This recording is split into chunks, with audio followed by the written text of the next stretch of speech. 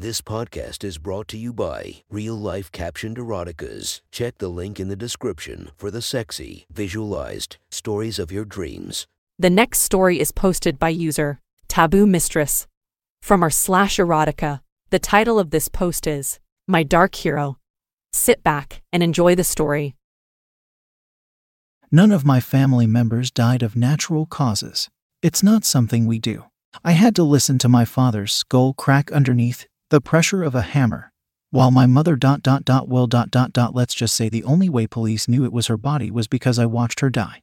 If they didn't have my testimony, they would have needed dental records. I saw just about everything before I was allowed to start drinking. And after saying goodbye to my folks, by watching them painfully pass over to the other side, I knew I was meant to be alone. Over the next decade, I'd become the product of my Uncle Gary, a man who got shot in the face 3 times before finally giving up.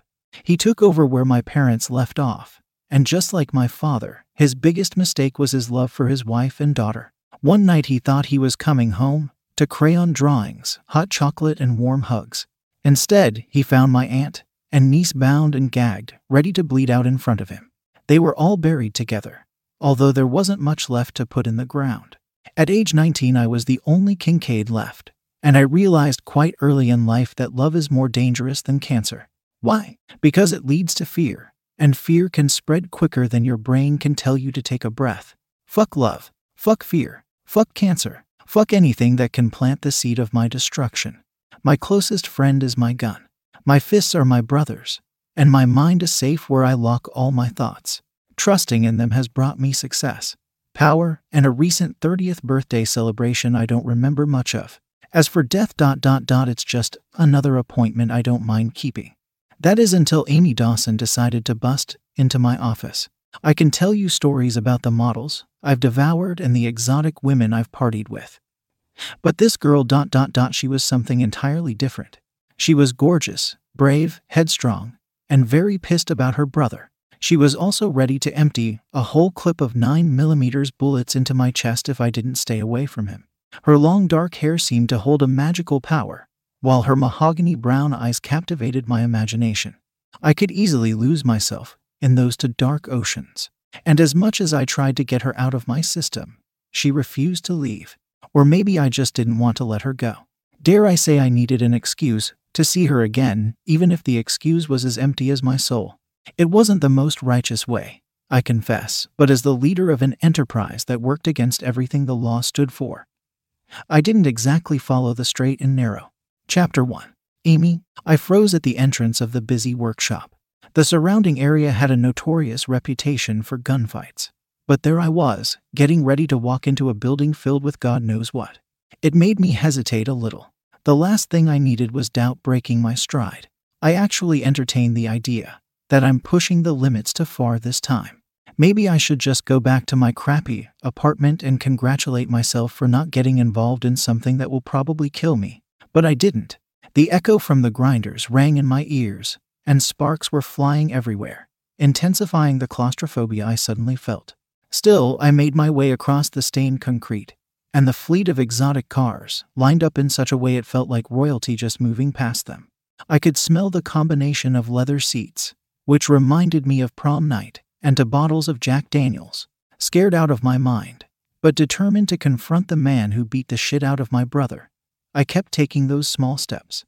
I've always been the one who stood up for him, even though I'm the younger sibling. Naturally, it pissed him off, and it obviously hurt his pride, but I wasn't there to nurse his ego. My job was to keep him alive, and if that meant kicking guys twice my size square in the balls, I'd do it. Or in this case, I'd probably have to bend over on all 4s and take whatever was coming my way. Which is why I tried my baddest way first. I have a knack for cutting bullies down to size, although this bully could actually justify what he did. But I didn't care. I wasn't just going to let him hurt the only family I had. The grinding died down, and the noise seemed to evaporate. Halfway from what looked like the only office in the dimly lit building, I could hear the sound of my heels. A sound that was previously drowned out by all the commotion of the power tools. I could also sense the lurking from behind the expensive cars. Against my better judgment, I slowed down to scan my surroundings. About 20 guys had appeared out of nowhere, and they were all gawking at me. "Where are you going, princess? My dick's right here," one shouted. Some of them burst into that typical macho laughter, while others piled on more compliments. "If you let me fuck that tight little ass, I'll die a happy man, darling." The more uncomfortable I felt, the more they enjoyed it, but I wasn't going to let them faze me. As fearful as I was of getting my throat slit and being left in a ditch somewhere, it couldn't compare to how fucking angry I was. The asshole in that office had no idea what was coming. He couldn't possibly be as scary as my brother said, could he? With renewed determination, I marched through the shouting and the testosterone. I was packing a Desert Eagle underneath my skirt, and I knew exactly how to use it just in case things got out of hand. One of my foster dads had insisted on giving me lessons, and I was a quick study. I'd rather not get into why he taught me though. But nobody tried to stop me. Instead, the lurkers growled more profanities and collectively agreed that I was just a tease. Thankfully, they lost interest as I entered the office. "Please, Amy, just leave it the fuck alone. Kincaid isn't just fucking dangerous. He's loaded too. I mean really fucking loaded. He's got like 2 islands in the middle of the Pacific fucking Ocean." "I'm serious, sis. Not this time." I don't know why, but I expected to see a bunch of creeps hanging around him, snorting coke and fingering some young stripper's pussy. Instead, he sat behind a dark, wooden desk, reading the paper and drinking coffee. It was hard to guess his age, but he couldn't have been older than 30. His chocolate brown hair was slightly messed up. It had clearly been a long day, and his striking green eyes didn't leave the freshly printed letters as I made my presence known. In fact, he looked rather uncomfortable when I spoke. "Are you Kincaid?" He flat out ignored me, keeping his focus on whatever he was reading. "Should I call you asshole instead?" Despite my determination to be as intimidating as a 130-pound girl could be, there was no stopping the fear from escaping my mind and creeping into my voice. It also didn't help that the plainly decorated office smelled of freshly made cappuccino, an aroma I associated with comfort and safety for some reason. "Okay then, how about the guy whose dick I'll shoot off if he comes near my brother again? Will that get your attention?" Mildly irritated, he dropped the paper on the polished marble wood, sat back in his big chair and looked up. He seemed surprised when he laid those striking eyes on me, as if he liked what he saw. But he still wasn't talking. "Daniel ... my brother. You broke 3 of his ribs, almost puncturing a lung. Remember?" He wasn't going to deny it. He didn't look like the type that cared much for playing the victim. "Stay away from him, or I'll kill you myself," I said without flinching. Kincaid wasn't taking me seriously, because he had a faint smile growing on his lips, which was also very distracting. I could see his muscular shoulders through the white Versace shirt, and his silent confidence only made things worse. If nothing else, he was amused, not intimidated. Impressed maybe, but not intimidated. I had to convince him I wasn't somebody he could mess with, so I took it another step further. Seductively, I pulled up my black skirt, revealing that shiny Desert Eagle, which was strapped to my thigh. The way he looked at it made me wonder if he was seeing more than he should have. But still he abstained from talking, or ratifying my anger, fueling my rage with his indifference. He couldn't care less about the gun, or my warnings, making it all seem like a silly skit I was practicing in front of the mirror.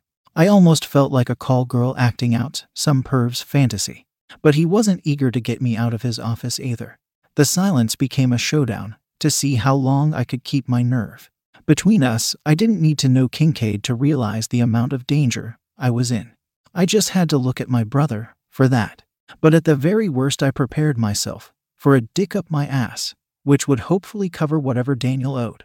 Being a waitress and finishing a long and difficult internship meant I had absolutely no money. I also didn't want any criminal charges hanging over my head, so I really hoped the gun wouldn't be necessary. Kincaid rose from his chair, exuding what the perfect sexual specimen would look like. Calling him handsome would be an insult, because he redefined what I considered to be attractive. Even from a distance, it felt like he towered over me, and I couldn't stop my cheeks from flushing. My pussy tingled as a flashing image of him grabbing me and bending me over sprinted through my mind. When he stepped around the desk, I instinctively straightened my back, doing my best not to look shit scared. "Your brother, Ms." The slight grit in his voice made the hair at the back of my neck stand on end, and I could almost picture him as the sophisticated loner who doesn't like wasting words. Dawson. Amy Dawson, I replied with as much courage as I could muster. Your brother, Ms. Amy Dawson, made a promise to deliver a car last night, which he didn't. He also requested a $10,000 advance, which he didn't have when I cracked his flimsy fucking ribs. Your sneaky brother, Ms. Amy Dawson, is very lucky there were so many kids in the vicinity. Otherwise you'd been arranging his lonely funeral instead of standing there and threatening me. Kincaid slowly made his way forward, stopping mere inches from my face. I had a front row seat to his toned chest, his moderately squared jaw, and a distinct smell of expensive cologne. I'm out 10 grand. I didn't get my car and your brother is still alive. Can you see my predicament, Ms. Amy Dawson? But now that you're here, we can fix that. Kincaid leaned in to smell my hair for some strange reason, and he took his time summing up the coconut shampoo I used. I shivered underneath his warm breath. I couldn't remember a single moment where I felt so horny and afraid at the same time. I knew Daniel owed the guy something, but up until that point I didn't know how much. The only information I managed to get out of Daniel was the name of the creep who nearly killed him, which was all the information my anger needed to overreact. And tracking him down was easier than I thought. Apparently Kincaid had no problem making his whereabouts public, just in case somebody had the balls to fuck with him. And when he spoke again it was with more dominance. I admire you standing up for your brother, Ms. Amy Dawson, I do. But I'm afraid your gun will only get you into more trouble. I used mine just yesterday, and you probably know it's never a pretty picture if you use it right. As for people coming into my office without knocking and insulting me, do you know what happens to them, Ms. Amy Dawson? His cologne had distracted me from the question, but from the tone of his voice I could tell it was meant to be rhetorical. They end up much worse than your brother. As casually as possible, I tried to swallow the lump in my throat. My senses were in complete disarray, feeding me a mixture of fear and a desire to strip naked and just fuck him. I take it you're going to hurt me now, Mr. Bad Man, I mocked him. Of course I wasn't going to expose my confusion and vulnerability, but something told me he could feel it. That depends. Do you have $10,000 with you? Or at least a late model, metallic gray Mustang? My heart pounded in my chest, pleading to get the fuck out. Even if I had 100 free punches and 10 clean shots with my gun, they wouldn't have done any damage to the beast in front of me. It's almost as if I knew he was impenetrable, and it turned me on more than it scared me. Kincaid wasn't just another thug. This much was evident from the second I saw him. No, but I do know how to take guys like you down a step. That amused smile formed on his lips again. Then he reached down, unclipped the gun holster and pulled out the Desert Eagle, his fingertips making light contact with my thigh. I was too nervous to make any sudden movements, so I just allowed him to disarm me. Whatever possessed me to walk into that chop shop wasn't present anymore. It had scrambled away with my last bit of confidence, leaving my palms sweaty and my knees shaking. I was officially aware of the shit I had gotten myself into. Tell you what, Ms. Amy Dawson, I'll give your brother one more chance, just because I don't feel like messing up such a beautiful face. Kincaid offered as he placed the gun on a nearby cabinet. If I hadn't heard about his reputation, I would have sworn he sounded sincere. Because he gazed so deeply into my eyes I almost forgot why I was there in the first place. He'll be out of the hospital in 2 or 3 days. If he doesn't bring me the car or the money within 24 hours after being released, I'll put him back there. Although his next visit will be to the ICU, where you will get a few minutes to say your goodbyes. Can we agree on that, Ms. Amy Dawson? Kincaid didn't move or flinch. He dominated his position inside my personal space, and I finally couldn't take it anymore. Stop calling me by my whole name, you prick. I know what it is. I only realized my mistake after blurting out the words. Frankly, I could only be so scared before getting pushed beyond it, which is exactly what Kincaid did. He pushed me into places I didn't know existed. But I wasn't finished. I'm sorry about your money and your car, but Daniel won't be delivering anything. Kincaid contemplated my statement as he slowly circled me like a lion stalking its prey, inspecting every inch of my body. Then I felt his breath at the back of my neck and his fingers twisting around my waist. I whimpered slightly as his lips pressed against the back of my ear. Then we have a real problem, don't we? He whispered.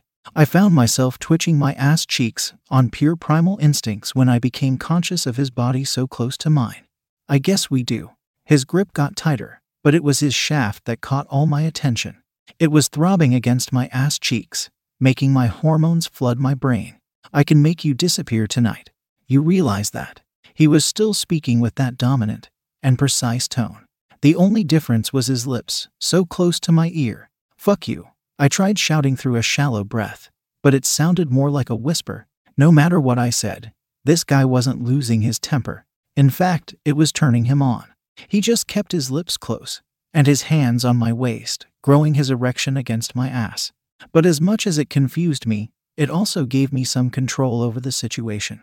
He was attracted to me. That part was obvious. But a quick fuck on his desk wasn't going to cut it. He was going to need more. Maybe we can arrange something else. I bargained with my newfound knowledge. His breathing intensified, and his dick had reached the maximum space his pants allowed, urging him to discreetly rub it against me. The times I had jumped into Daniel's fights were inconsequential compared to the shit I was facing right then and there. And instead of escaping, I provoked it. You're on thin ice, but I'm a reasonable man. You've got 5 seconds to win me over. His hand slid to my stomach, then scathed down to my pelvis. His fingertips teased the space between my thighs, making me curse the skirt that prevented me from feeling his touch directly on my underwear. I responded by pulling back, unconsciously stimulating his excited rod. Let me walk out the door, and I'll show you.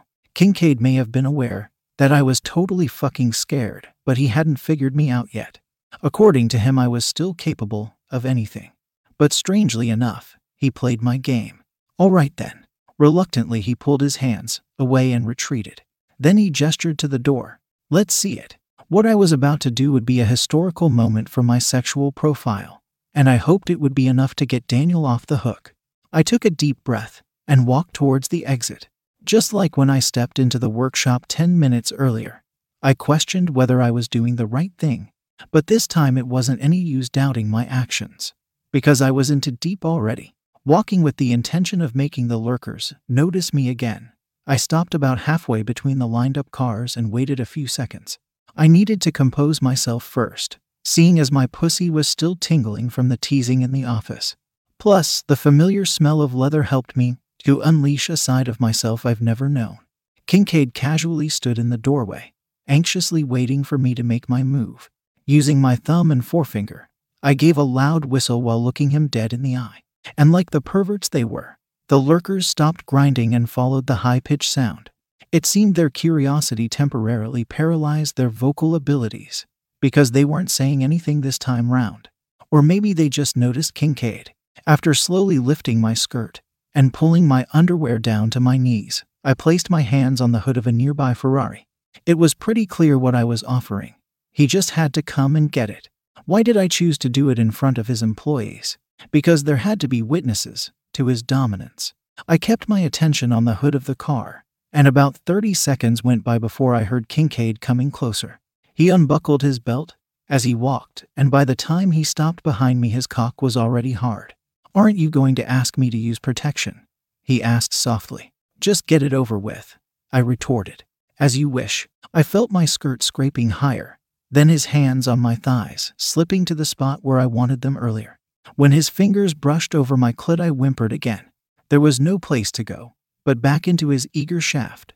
He heaved against me a few times before bending lower, and without any difficulty, the tip of his cock found the entrance to my already wet pussy. Getting it deeper than the tip wasn't so easy, though.